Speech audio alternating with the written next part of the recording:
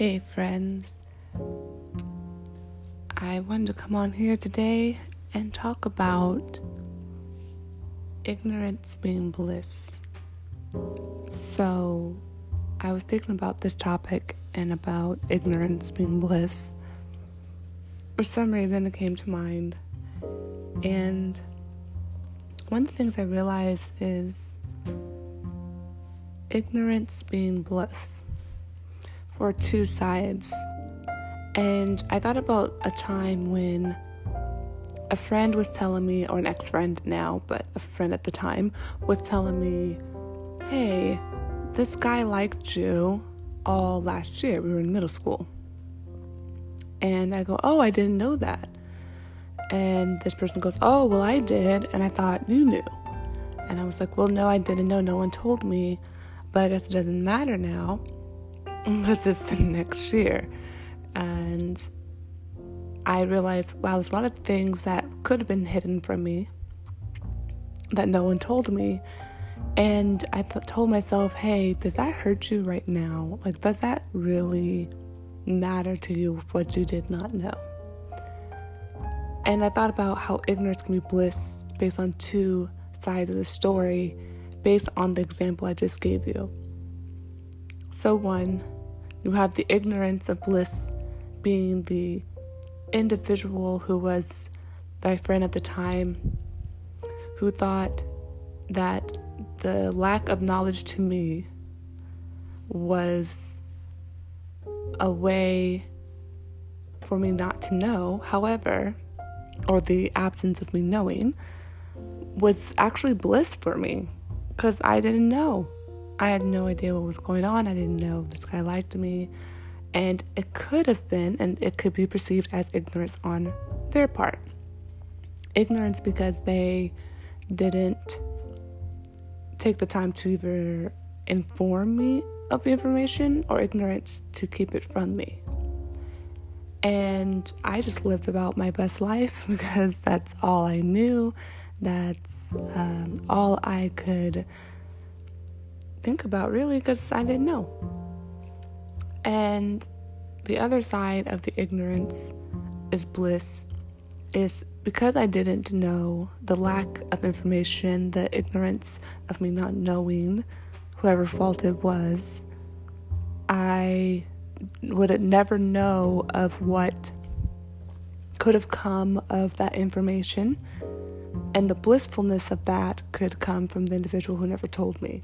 The bliss of knowing that I will never know the truth of, or the bliss of being more informed. And we say this line, ignorance is bliss, all the time, but who's really benefiting from ignorance being bliss?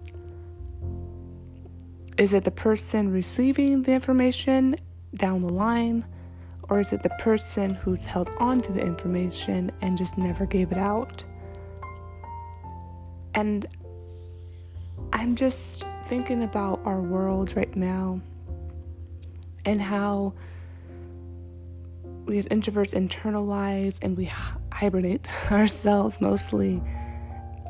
But the hope is that as we hibernate and we, think internally, we're processing information and hopefully it's giving out the word of information that needs to be said.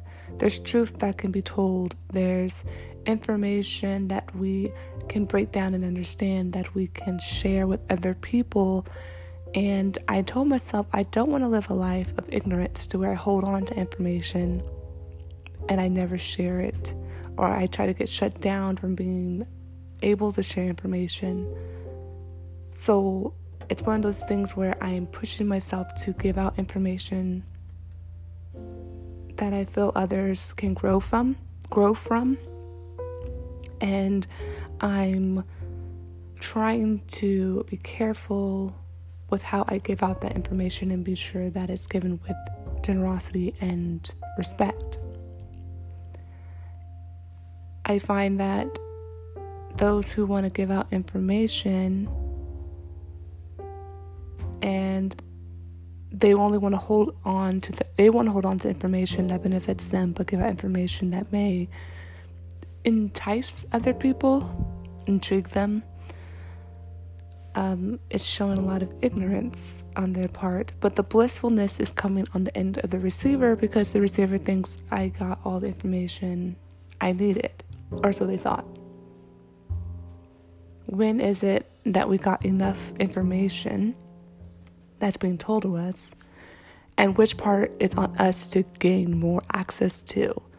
And I'm starting to realize that with so much going on, social media taking over as our way of knowledge, like we'll go to YouTube and go, well, now I saw this vlogger or I saw this person speaking on this subject matter, so this has to be true.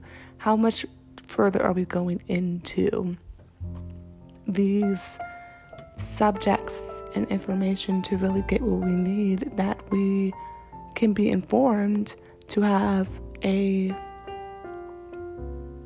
structured conversation, like that's informative, that has foundation, that is based on fact? And I'm thinking about a lot. I watched TikTok compilations. That's my guilty pleasure, I guess you can call it. It's not informative in the sense of like the ones that are like life hacking. Those ones are really cool. I like those. But I don't have TikTok.